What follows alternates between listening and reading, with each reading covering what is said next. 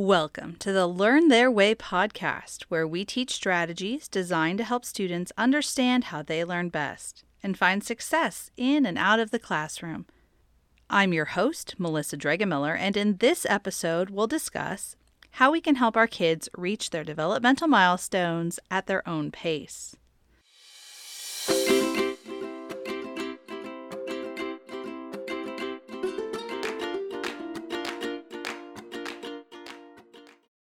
Well, hello, welcome to episode 6, Your Child is Not Behind. Today we're going to talk about a topic that I'm pretty passionate about, developmental milestones. You may or may not already know this about me, but I started my career in the classroom as an elementary school teacher. Every year on the first day of school, I would group my students together according to the age they took their first steps. All the early walkers would go together, all the kiddos who started walking around their first birthday would sit together, and all the late walkers would go in a third group. No, that's ridiculous. By the time my students got to me, it didn't matter how old they were when they started walking, or talking, or sleeping through the night, or becoming fully potty trained. When our children are babies and toddlers, their pediatricians have lists of milestones that children typically reach by a certain age. These lists can be helpful, especially for first-time parents who want to know what to expect and when to worry. My own 2 children reached several of their milestones at wildly different ages. Our oldest was born 14 weeks early, spending several months in the NICU. She, understandably, met some of her milestones later than her peers, taking her first independent steps right around her 2nd birthday, after a few months working with a physical therapist. By her 3rd birthday, she was the fastest runner in her preschool class. When our 2nd baby came along, I was much more relaxed about those milestone checklists. She learned how to walk, talk, and all the other things at her own pace. There is a wide range of normal for young children.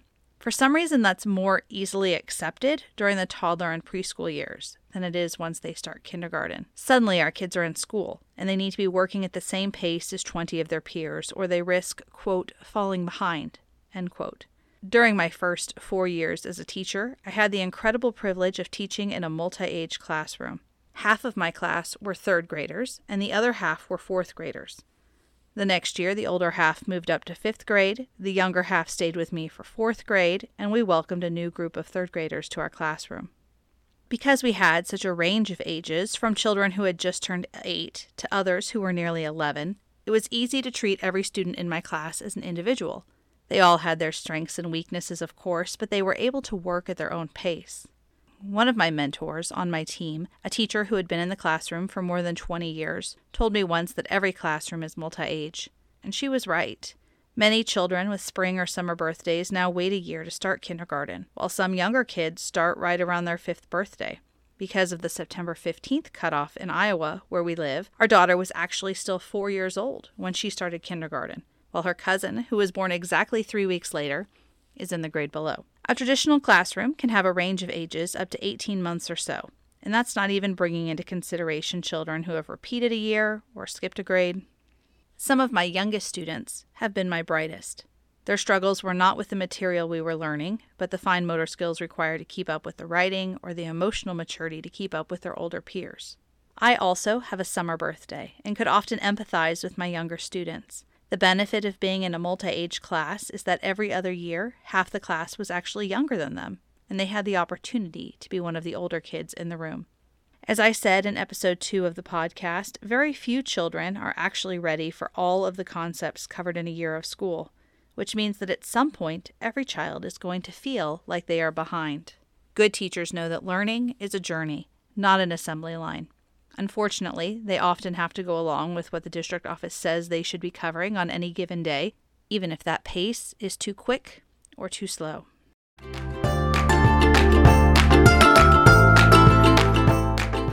In my parenting and homeschooling Facebook groups, I see lots of grown-ups asking for advice and support when they feel like their children are falling behind their peers.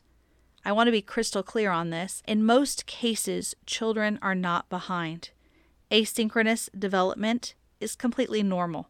Just because a child is at the 3rd grade level in math doesn't mean they should also be at a 3rd grade level in spelling or reading or science. All that should matter is that a child is progressing. Too often we push kids too fast. We dump too much information on them, and instead of checking for understanding and slowing down when necessary, we give them a lower grade and move on without them, causing them to fall even more behind. My senior year of high school, we read Crime and Punishment in English class. I struggled so hard with the names and all the schoolwork I had to complete for my other classes. I got behind in the reading and bombed quiz after quiz until I caught up. Did my teacher talk to me about it? She did not. Somehow, our current education system has become more about judging what a student retains for a test than helping them understand the material and love learning. If a child gets a 100 on a test, that might mean the material is too easy. Or it might mean that they sacrificed hours of sleep or family time to cram something in that they weren't ready for. And if a child fails a test, that doesn't mean that they're lazy. It might simply be time to slow down and reteach a concept. If you are a homeschooling parent, you have a lot of freedom to meet your child exactly where they are. And if your child is in a traditional classroom, you have every right to respectfully talk to their teacher about differentiation or modification. We have the power to change the system from the outside in, instead of accepting the status quo.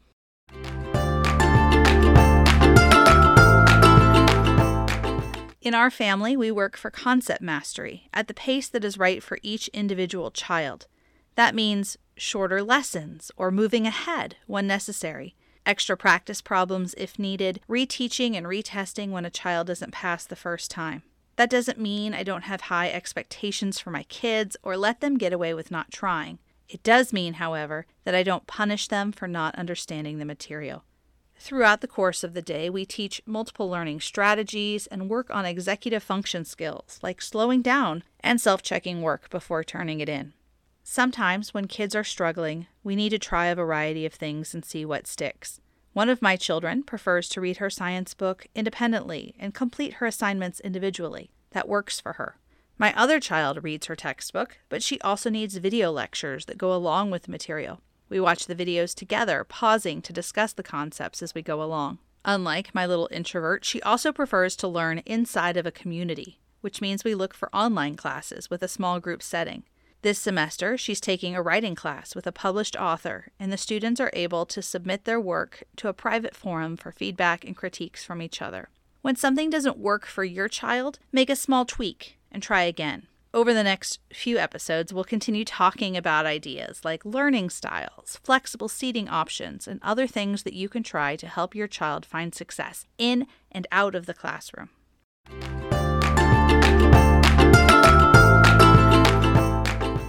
All right, parents, it's time for homework.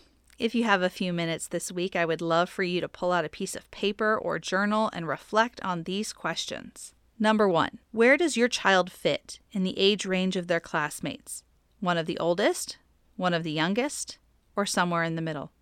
Number 2, have you ever felt like your child was falling behind in school? How did you handle it? Number 3, what are your child's areas of strength? Which subjects are more of a struggle? And question 4, what are some ways that you can slow down when you feel your child is having a hard time learning the material?